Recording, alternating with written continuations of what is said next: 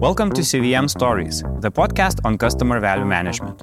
Together, we explore how companies can be more successful and the customers happier through the use of latest customer value management techniques. Learn key commercial and analytical insights from telecoms, retail, finance, and other industries that drive CVM forward. CVM Stories is produced by Exacaster. We help companies take their customer value management to the next level. To stay updated on our latest episodes, subscribe to the podcast or sign up for an email newsletter at exacaster.com/CVM Stories. Are we ready? Yes, I'm ready. Yeah, so Šarūnas, why are we doing this? Why are we actually filming the podcast? What would be your perspective here?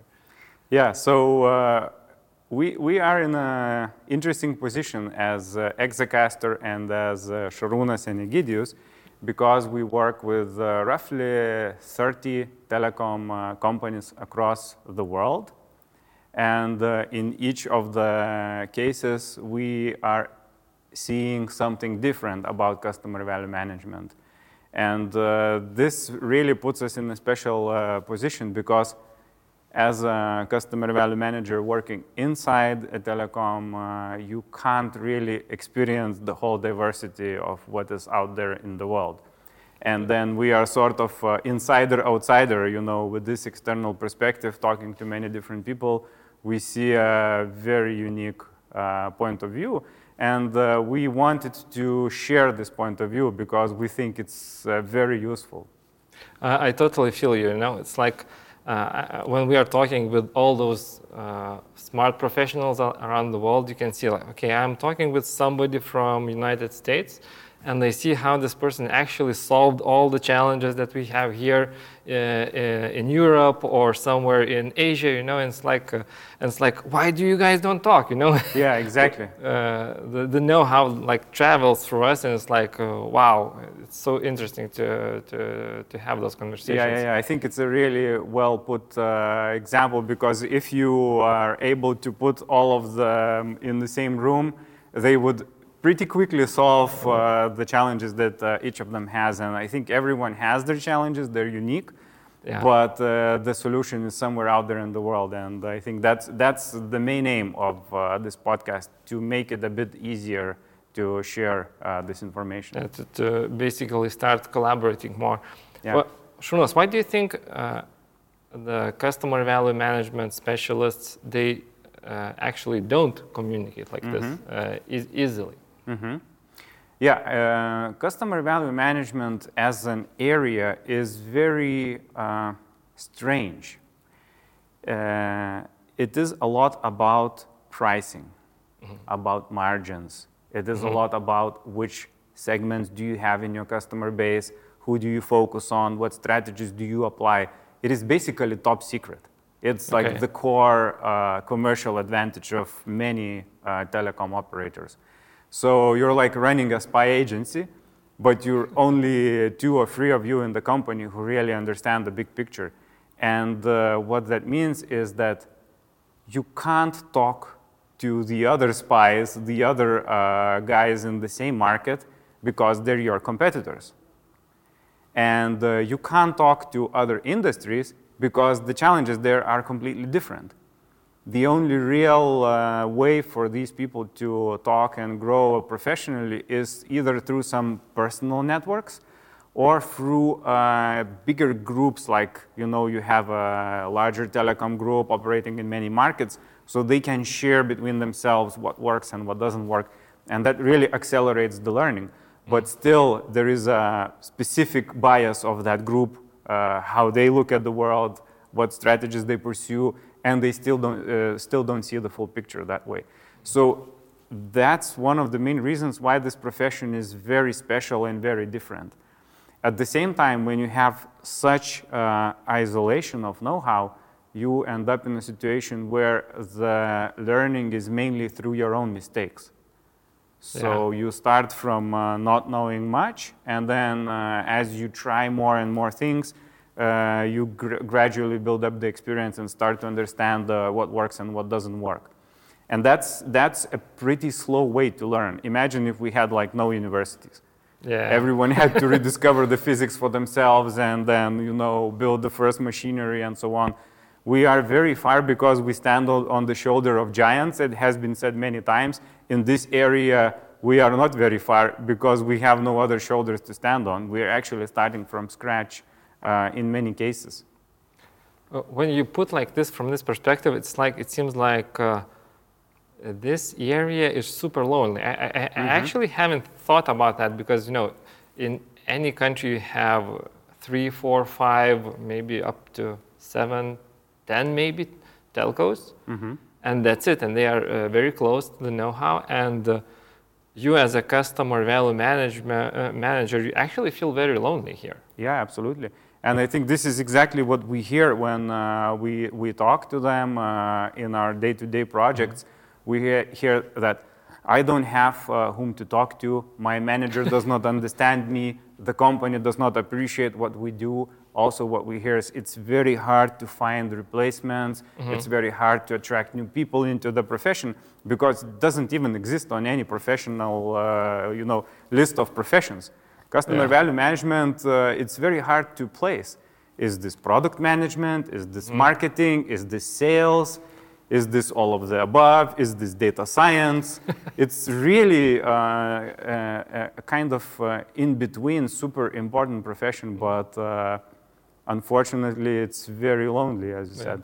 And the funny part is like the loneliness is not only around kind of going to external companies, it's lonely inside because it's like a super cross-functional role, touches every point of organization, but also they are kind of the ones who are actually linking all organization and nobody kind of understands them very well. You don't need 20 customer value management specialists in most cases. You need 1 or 2 who are the key decision makers, and then there might be different, bigger supporting teams, but the ones who are really in the thick of it is just a couple of people, So it's very lonely inside as well. So what challenges do you see for the organizations, for example, with this situation?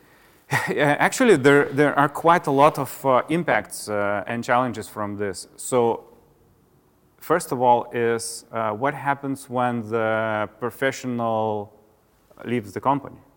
Okay, so the company all of a sudden just lost 50% of its know-how or even 100% of the know-how.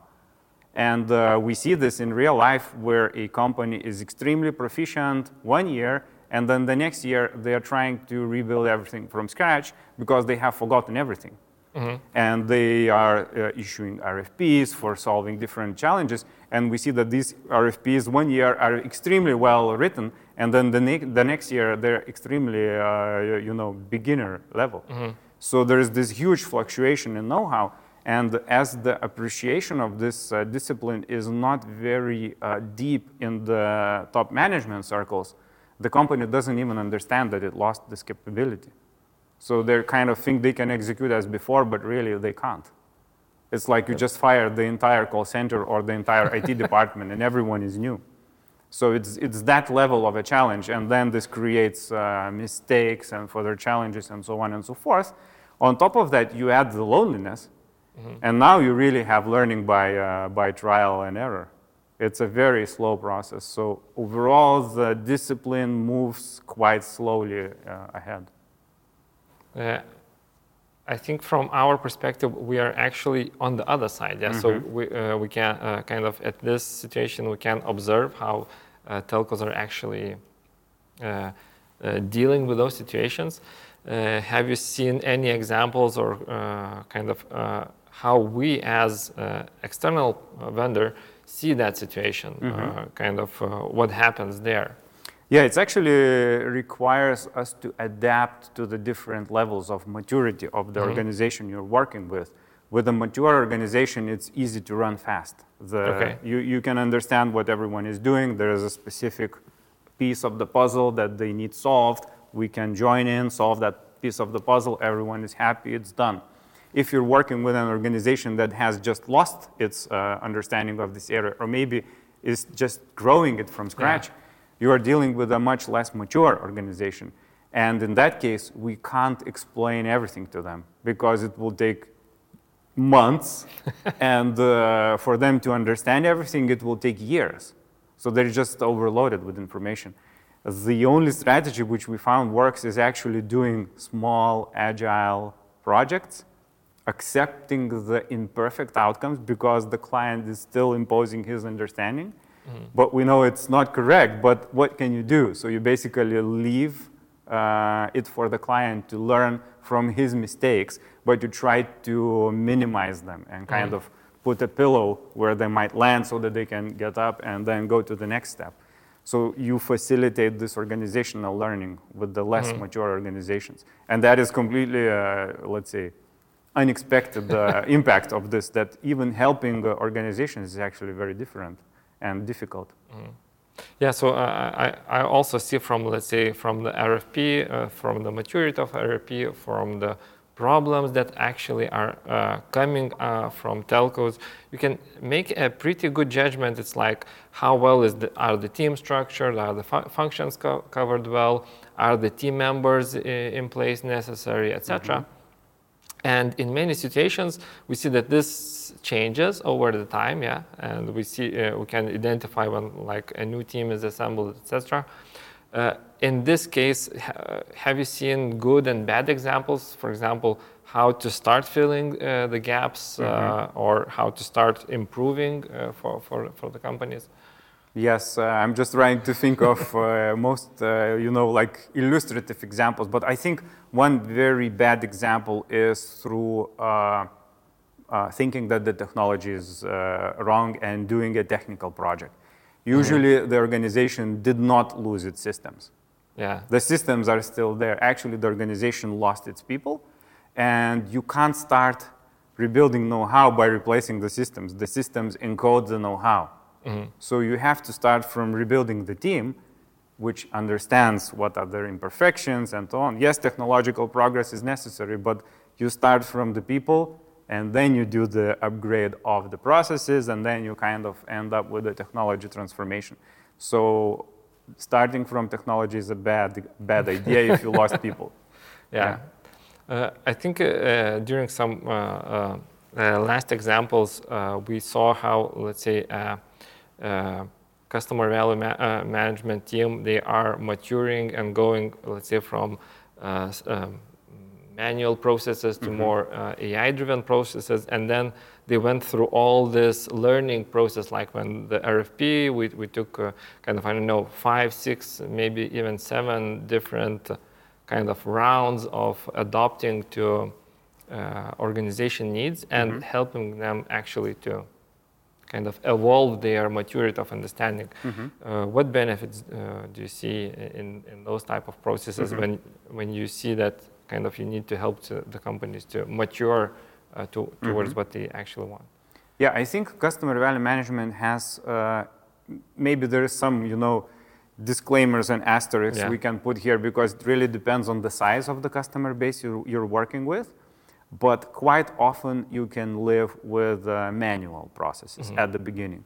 So when the organization is starting to do something, it's actually a very good idea to run things manually because then you understand what are the data sources, what are the approaches, the offers, anything else that we have. Test them, and then you see, okay, well, this is really boring work. Now we should automate this. And we know this process works, we trust in it, and then we can roll it out on a technological level. So I see these good teams, good examples, they basically kind of follow this path, and it works. It's an agile way through quick iterations, aiming for the business result and not for the perfect platform for everything to run on, and then kind of forgetting to actually launch the core process.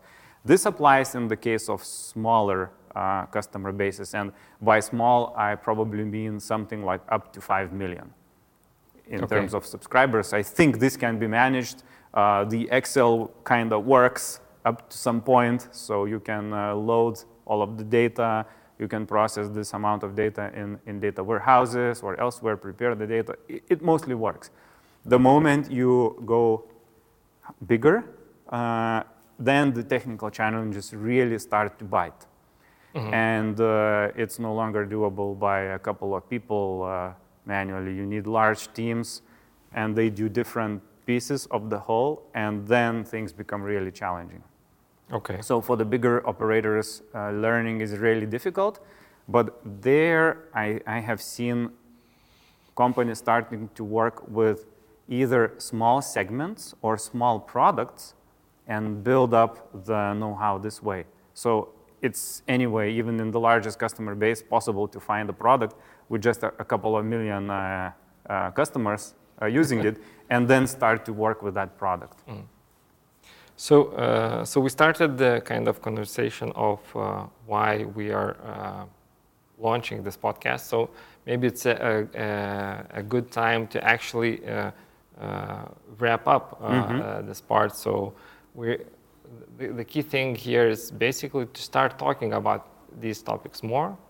What other objectives would you place here for this podcast? I think the main objective is to put this area on the map for more people and educate the market that it is a very important area.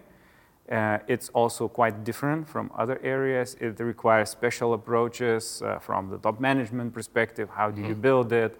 For the people who are coming into the profession, it also requires special approaches. So kind of generally moving the discipline forward and helping people who might want to consider this as a career understand how this works. Because we need new people all the time in all of the telecom companies everywhere. This is such an important part of their commercial success. So I think that's one of the main goals of this podcast. Yeah. If I can add, it's also kind of our geeky part to actually talk about this, because you're every day in this, you're solving the problems, communicating with people, but just kind of building the platform to talk about, share know-how, and it's kind of, I think it's super important. Yeah, absolutely. Yeah, so maybe a few words about the format and the idea. So as you see, it is an industry where there is a little of codified knowledge. All of the knowledge is in the heads of the practitioners. So what we have decided is to invite different experts to share their stories. And it's going to be a storytelling format. And today we will also share a few of our own stories, how we ended up in this area. But overall, we would encourage the viewers to use this platform to ask questions as well in the comments or contact us. And we will try to answer those questions and help you troubleshoot. Maybe you have a specific issue that you would like to solve. We will put that challenge to the next guest, and then you can use that knowledge. Yeah, or if you have, let's say, candidates for the guests that you would really want to get a bit more know-how or ask some specific questions for them, we're happy to invite them and actually to have a nice conversation. Yeah, absolutely. Yeah. So, Šarūnas, so we are talking about this customer value management area. You are in telco, I don't know how many years? 20 years. 20 years. Yeah, so how did you start? What are your roots here, Yeah, so my start is actually from like 20 years is a long time. So if you go back 20 years, it's almost when the internet is just becoming important. And so my roots come from the digital experience and digitization projects. At that time, I was a project manager, and we were implementing a big online community. And we had a very good arrangement commercially as an outside vendor, developing software and managing the community. And the client was kind of guiding us on a business objective level and leaving the rest of the details to us. So we were really like almost running the product for them as well. And at that point in time, you have this interesting situation where you can implement anything, but you don't know what is important. And if you ask the client, they won't tell you anything. So it's your job, go and figure it out. So that was a moment where I really started to think, okay, well, we could do something, but maybe let's do something that is valuable to the users of this online community. And the overall concept was very similar to what Reddit is today. And we were, for a number of years, the leading community in a local market. So we had this very interesting starting point, very good arrangement, and now show me your potential. So at that point, I basically thought long and hard which features should we really develop. And somehow I stumbled on the idea of not doing interviews, not doing surveys and so on, but really looking at the web server logs. So like from the server perspective, I know that every single page view is being logged. Yeah. And we could potentially analyze it. How did the web logs look at that point of time? They looked very ugly, but they look pretty much the same as all the logs look today. So they have a date stamp, timestamp, and then they have a user ID, which is the cookie.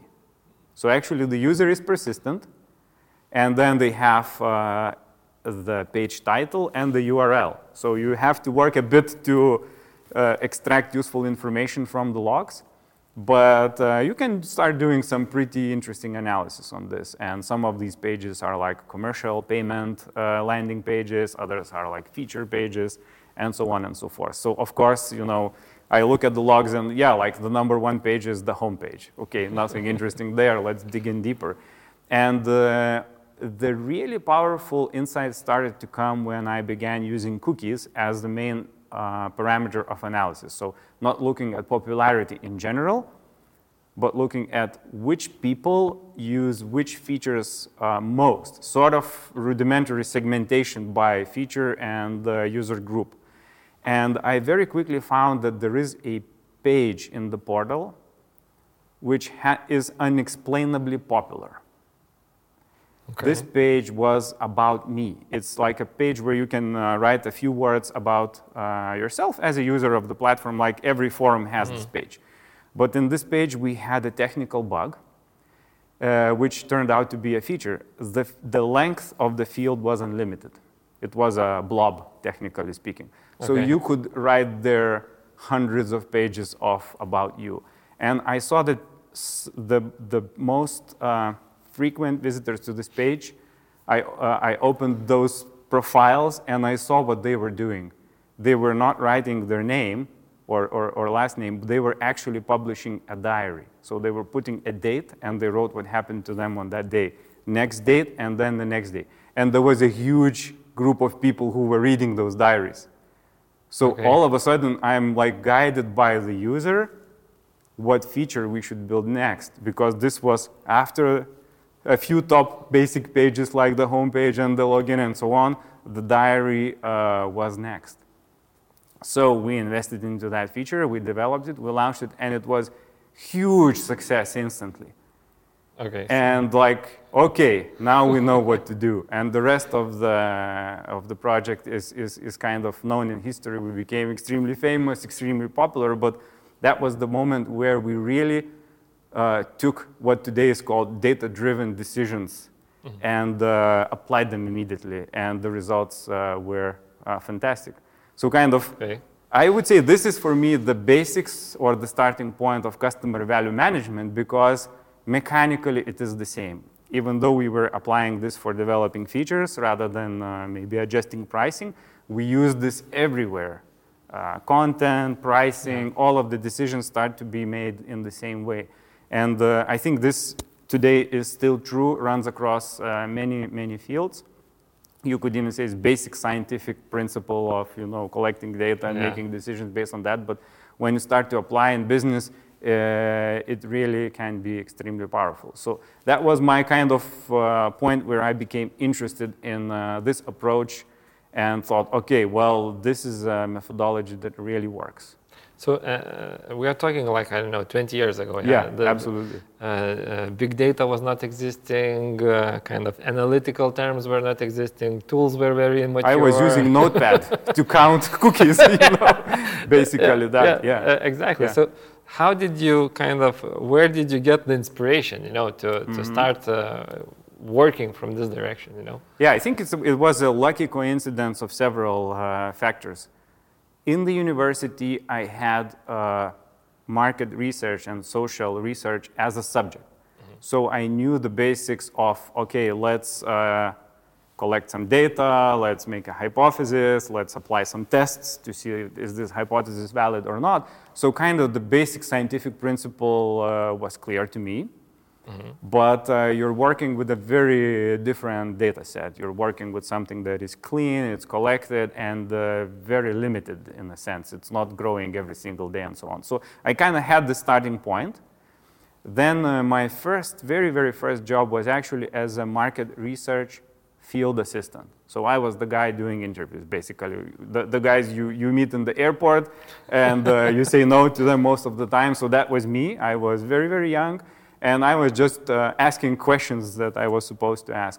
And during this exercise, I actually noticed that the answers are interesting. They are surprising. And I had to do very basic summaries at the end of the day because there were no data processing tools. It was just basically people doing the counting of the paperwork and, providing a summary at the end of the day to the supervisor who would compile into a bigger report.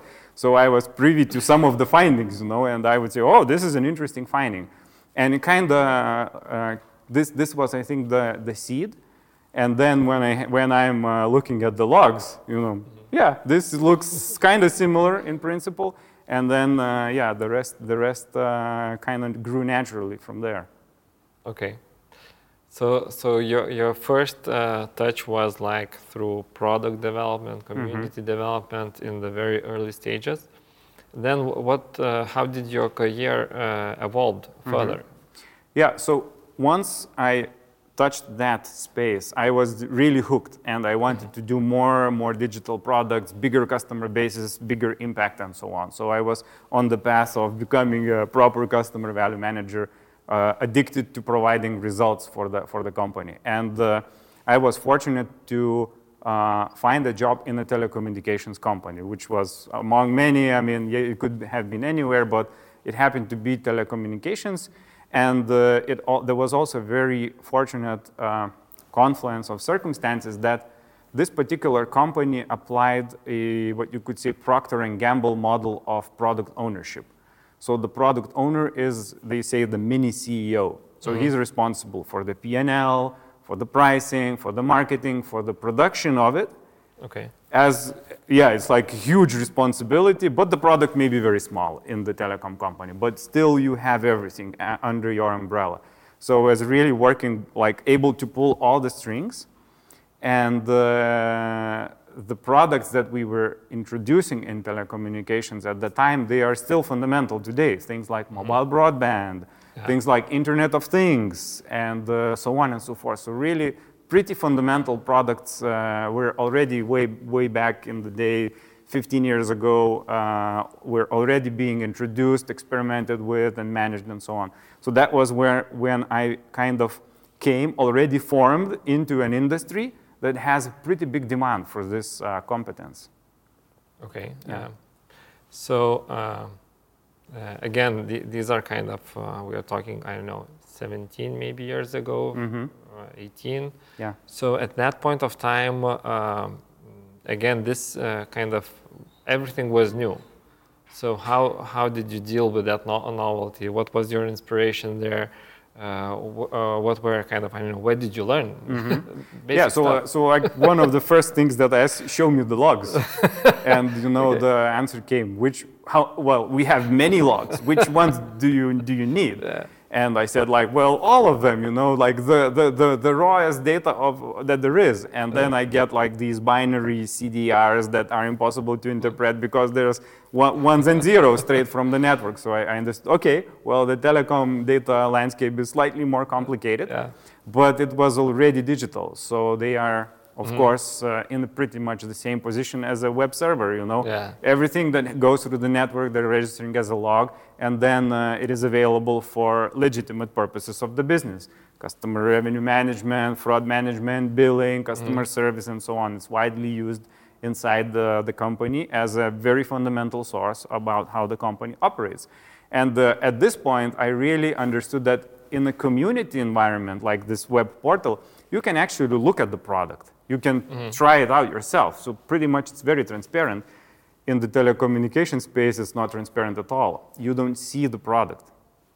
Okay. It's like you can use it, but that's my specific experience. I'm making a call. And if this call is happening, in a bad coverage situation, or if it's happening abroad, the experience might be completely different. So all of a sudden, I'm exposed to this, okay, well, actually, it's very diverse ways of using this product. And when we started doing the analysis of the logs, at some point, I was granted access after many requests, denials, and explanations, and so on. Then we saw that, okay, actually, these logs have really interesting information, and we can begin using that. So this started my journey on telecom customer value management. Oh, wow. It's like like breaking the ice. It's like today we are talking like kind of querying the terabytes of data. It's like I don't know, a piece of cake, at that point, you get an Excel or file, and it's like this is everything what you have. Yeah, absolutely. So what learnings do you bring from this period of your career? Like you were owning kind of products and customer value management for those products entirely on your own. Yeah. So what were your, let's say, biggest lessons there? So I will look at this from the customer value management angle and data management angle. And I can say that pretty much we either did the analysis wrong and failed, or we did the analysis right and it was a breakthrough success. So always I was seeing this, okay, if we really do the analysis properly and make the right conclusions, it's a no-brainer. Okay. It works. It's a very, very robust methodology. And you can keep on applying this again and again and again and again. And so by now I'm like extremely confident in this whole approach and the methodology, but there is this big disclaimer if you do the analysis right. And for many years, I was I had basics of analytics, and it took me a really long time to start to obtain a good intuitive feel for the data. And I was always asking the analysts to do the analysis, and they're interpreting the data for me. I would not understand what they're saying to me. It took me several years to understand that the average is a very bad measurement. And I learned it the hard way in some specific cases where the average was extremely misleading. It was not intuitive, Can you give any of examples? So I think this is actually one of my biggest success stories from this time, which I can share with you.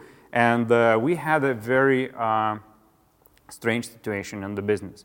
So when you're trying to model revenue, and as a product owner, you are supposed to know how much money you're generating and how much you will generate in the future. So you're modeling the revenue. You basically need two variables. Average revenue per user and the number of users. And any changes that are happening over a month, the next month you're getting different average, different number of users, and you just build the budget like that. So this is where I learned the hard way that average is a really bad thing.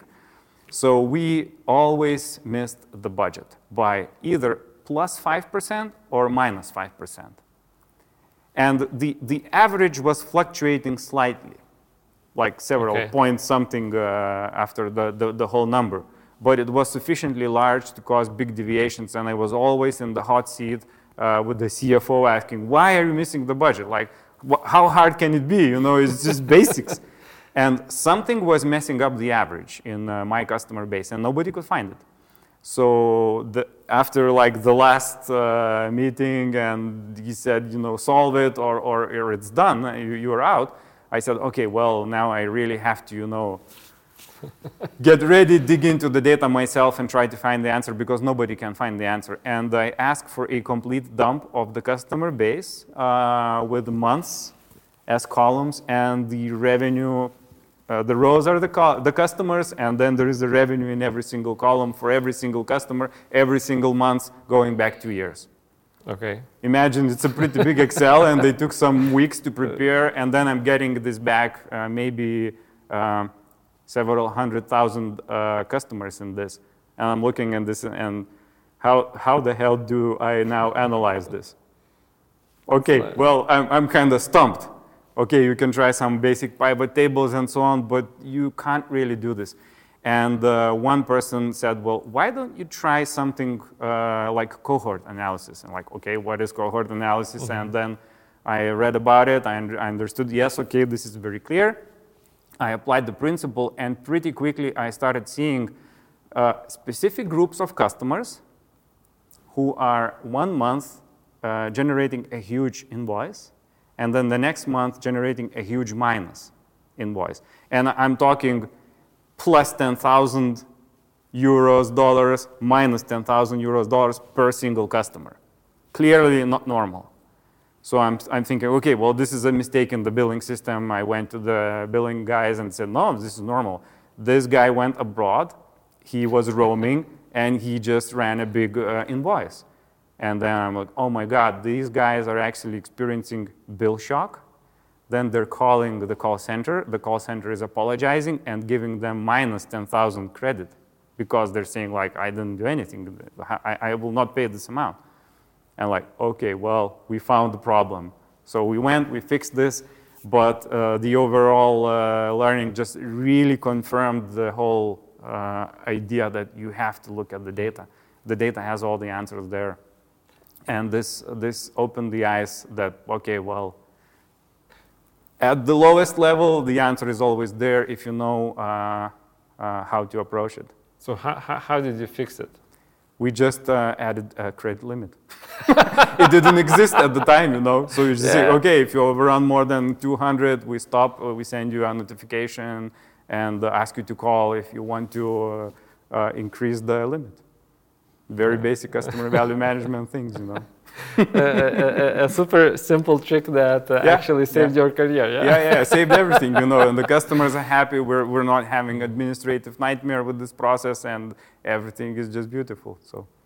So that's kind of, I think I would say, one of my proud moments. Yeah. But yeah, I chose this as the proudest moment for this session.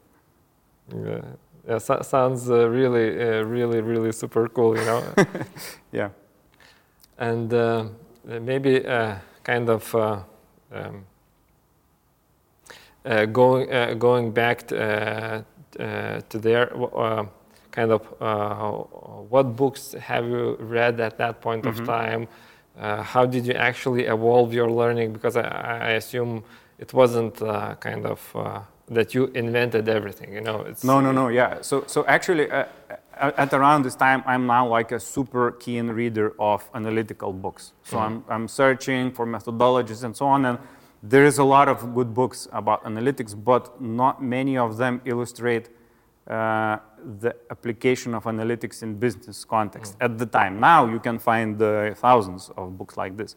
But at that point in time, for me, I found a book called Scoring Points, which was about how Tesco built their loyalty program in the UK using analytics as the main engine for everything, for recommending offers, setting the prices, segmenting the customer base. Everything was data-driven rather than, let's say, intuitive or, you know, based on the latest fashion last week.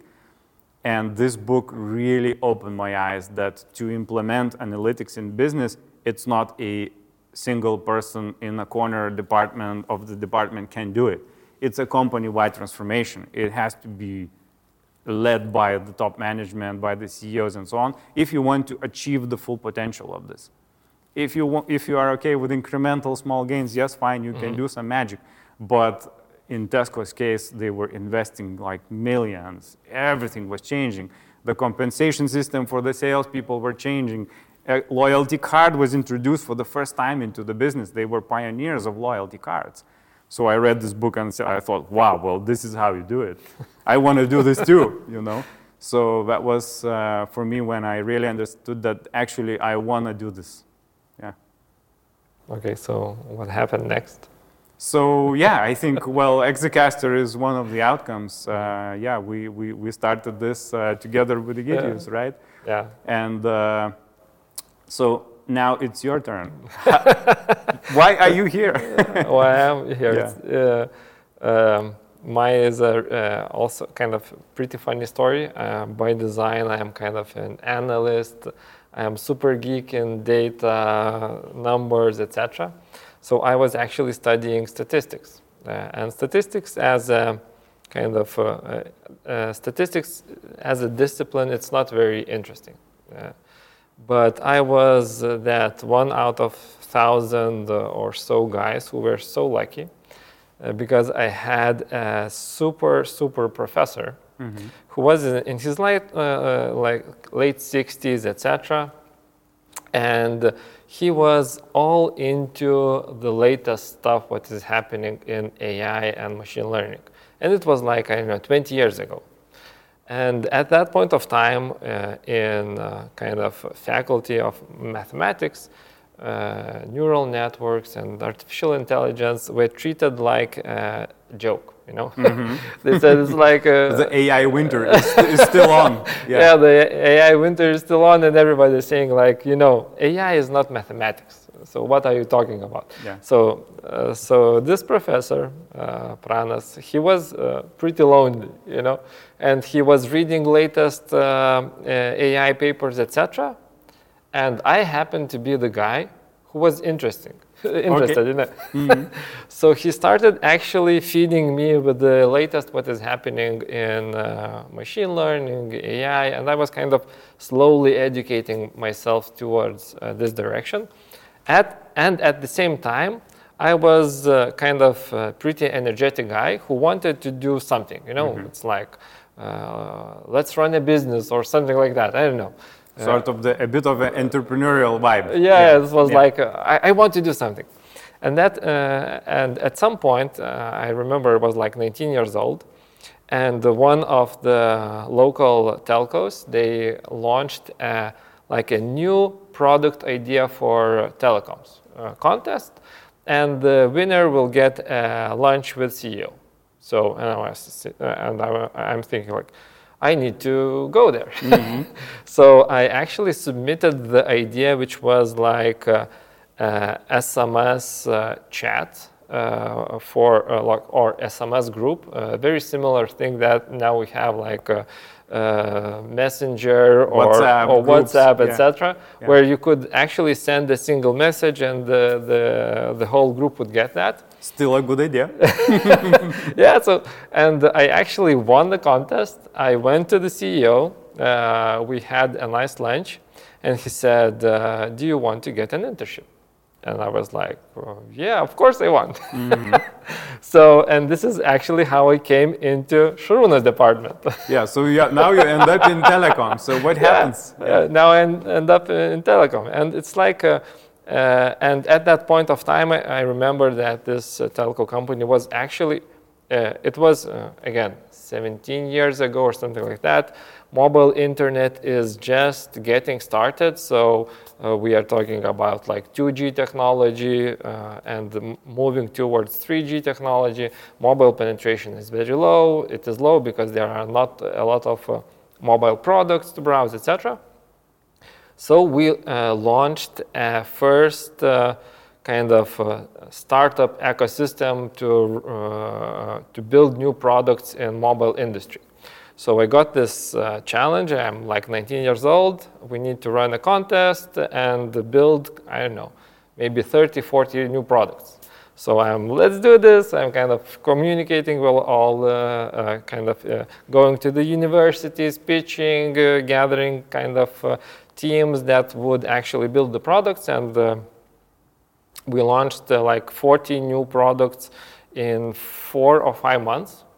And I think that's still amazing by today's standards if you think about it. Yeah, it was like totally crazy. I couldn't believe that kind of we could achieve this type of success. And kind of the project was treated as a pretty good in the company.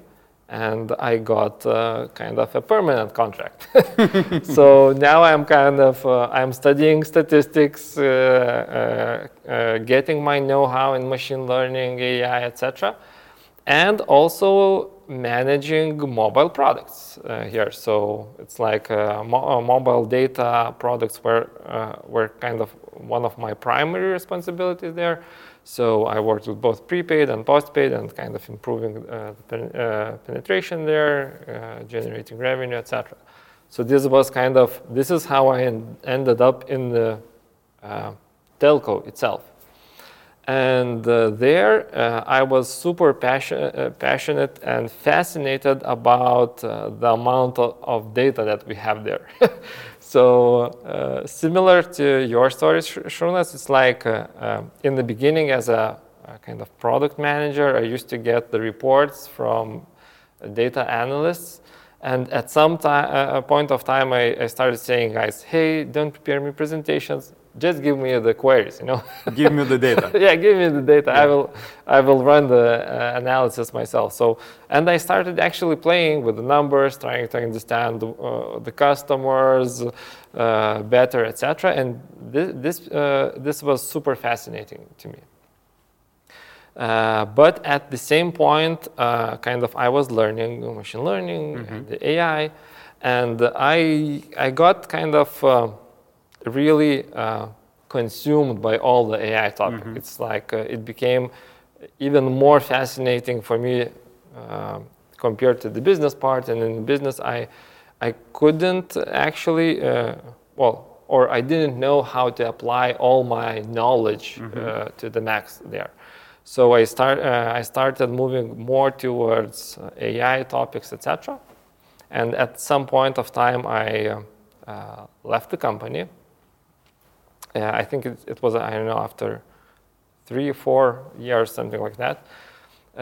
But I still had my professor, We were still studying AI, we were building models, we were trying to, we were actually predicting the markets, perform, or kind of stock markets, yeah. etc.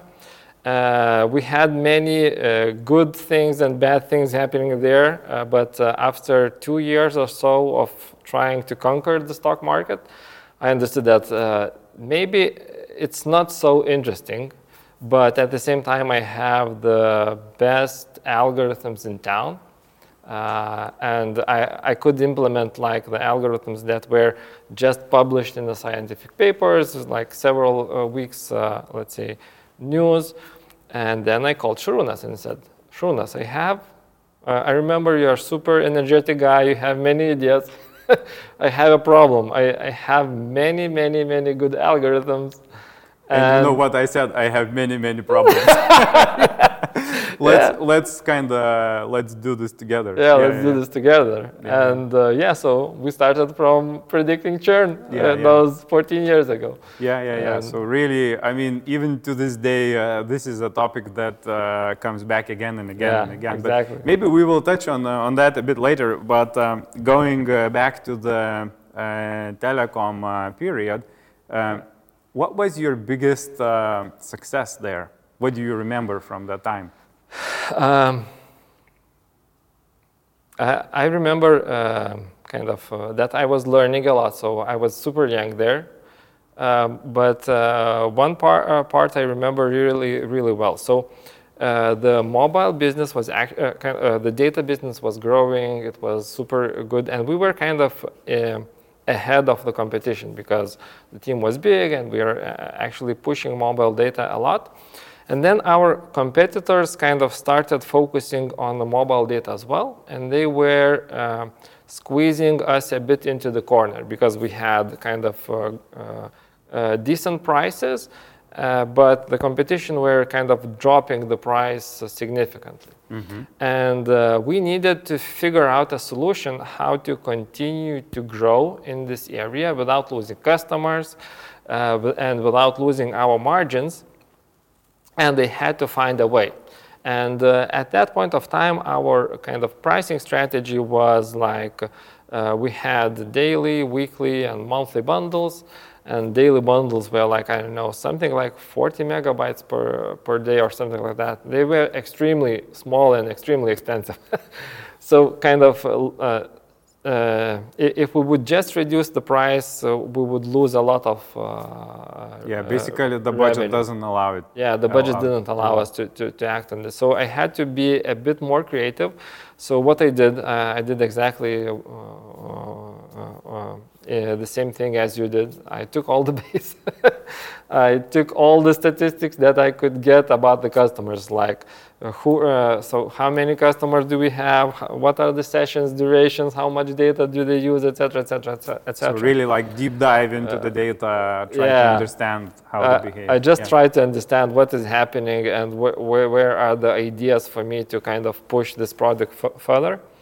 And I found some really super fascinating things. I saw that a lot of people who are actually purchasing those daily packages, they were using the data kind of just for, I don't know, 10, 15 minutes, etc.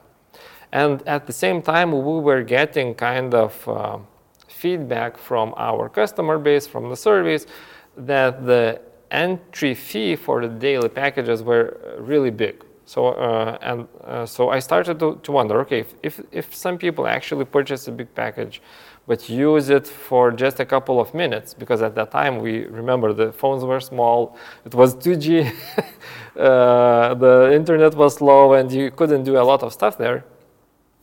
So I started wondering what are the other perspectives for the pricing. Mm-hmm. And then kind of after analyzing the customer base, I identified a segment of customers who actually used the product for a brief periods of time. And I understood that, okay, maybe we have to offer a different pricing strategy for those customers. And let's build a pricing strategy which could not be beaten by the competition. So then what we did, we actually kind of introduced pricing per minute. And we took the price like 1 cent per minute. You couldn't go cheaper than 1 cent, you know. And we actually launched to the market. It became a huge hit pretty fast. I left the company. What happened to the revenue, by the way?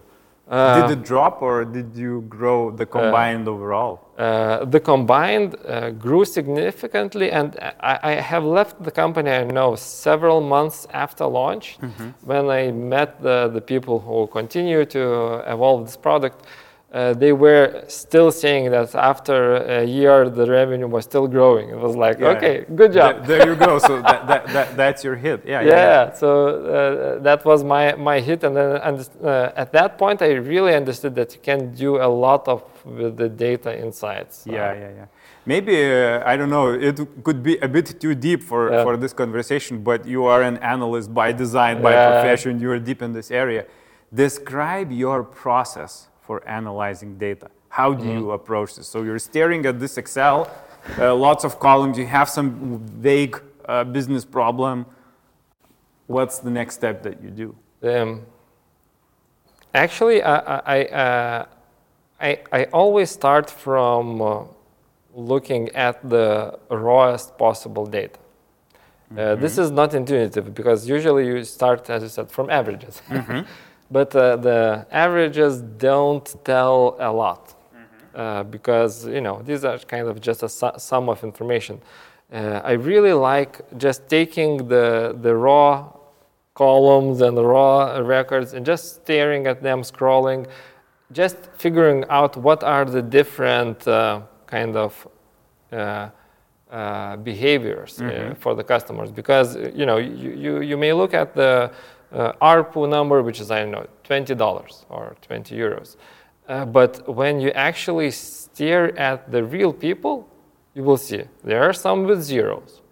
And you see they use a lot of data or make a lot of calls, but they are zeros. What does this mean? They're getting something for free somehow. So then I started understanding, okay, in my customer base, there is some fraud. There are some test cards. Yes, that's another reason why there are zeros. There are some, I don't know, kind of employee cards, etc. Okay. So you start getting the ideas that, okay, maybe my data is not so clean, or maybe my customers are really various. Mm-hmm. Because and then when you scroll through and you find customers who spend 1,000 euros, so they are doing something super rich, super strange, Or you see, okay, some customers somehow have managed to use 200 different devices per month, or 300. how is this physically possible? How can you do this? Yeah. You know, and then when you kind of double check, it seems this is kind of a store where they actually fix devices and test them. Okay, that's how you do it. Yeah, exactly. And if you don't get into the details, you are not creative enough with data. You cannot get creative with the data. Okay, so the first step in your method is basically go as deep as possible and form an intuition about how the real world looks like. Yeah, exactly. Okay.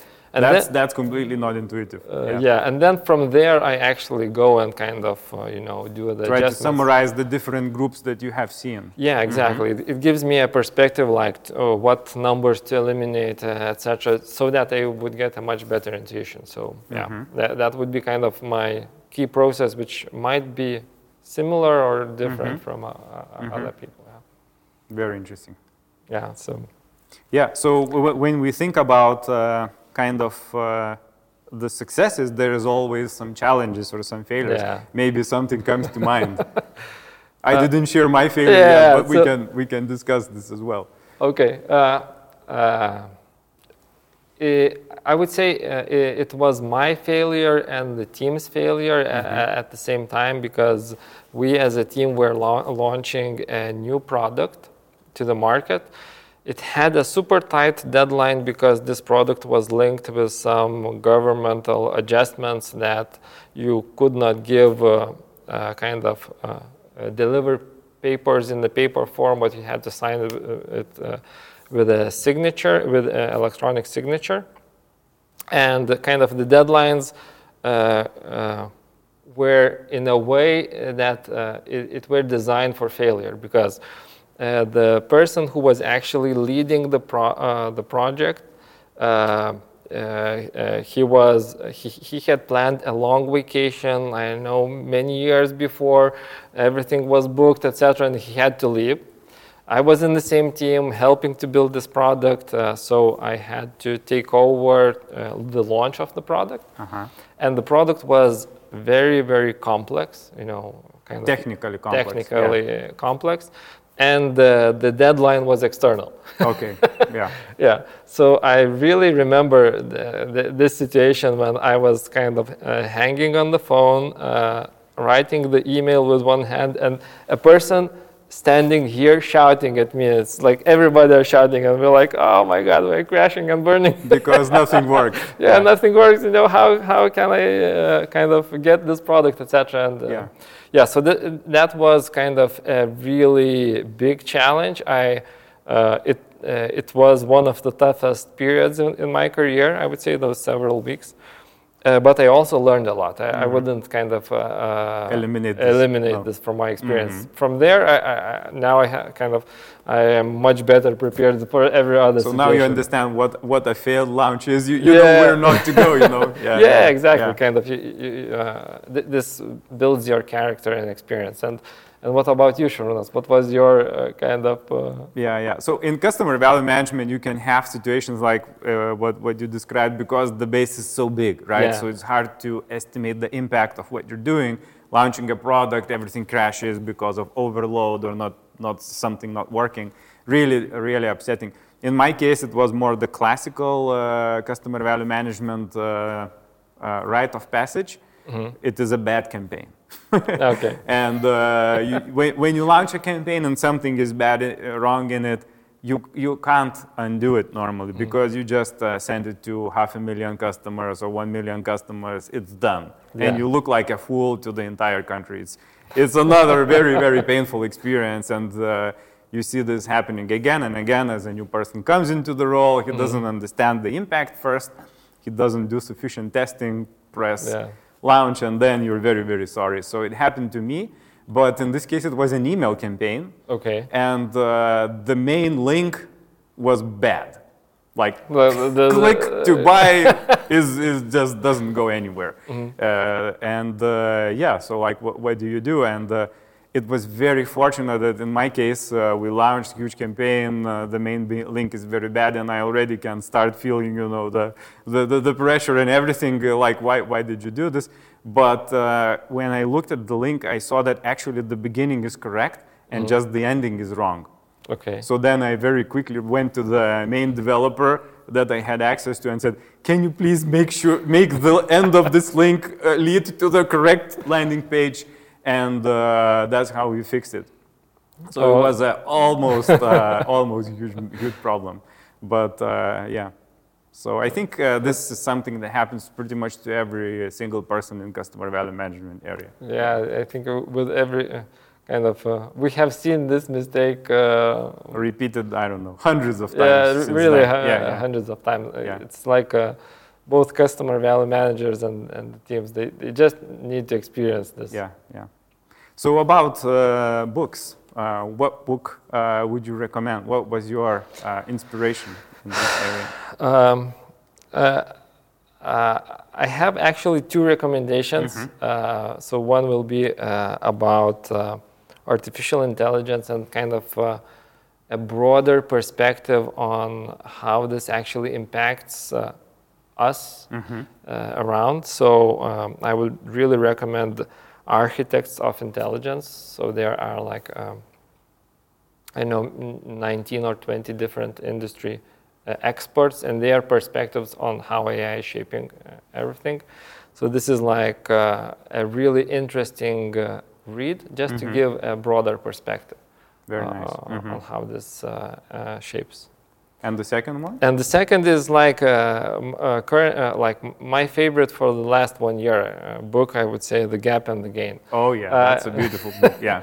I continue recommending. It doesn't apply only to analytics. It's a general life-changing book. Yeah, exactly. Yeah. And Sharunas, yours. Yeah, so I mentioned my first recommendation, TESCO scoring points. And the second recommendation is a very academic book. It's called Pricing and Revenue Optimization by Robert Phillips.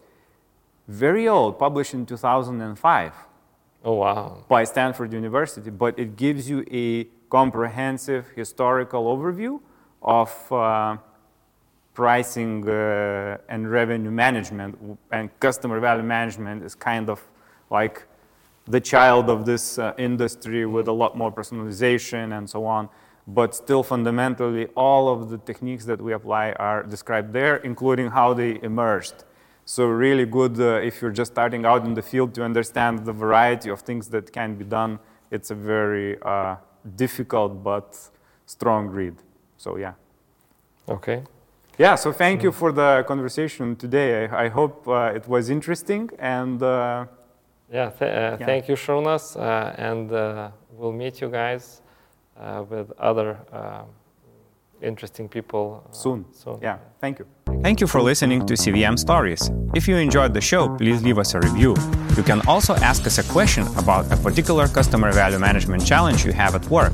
We will happily ask our experts to tackle your challenge in a future episode.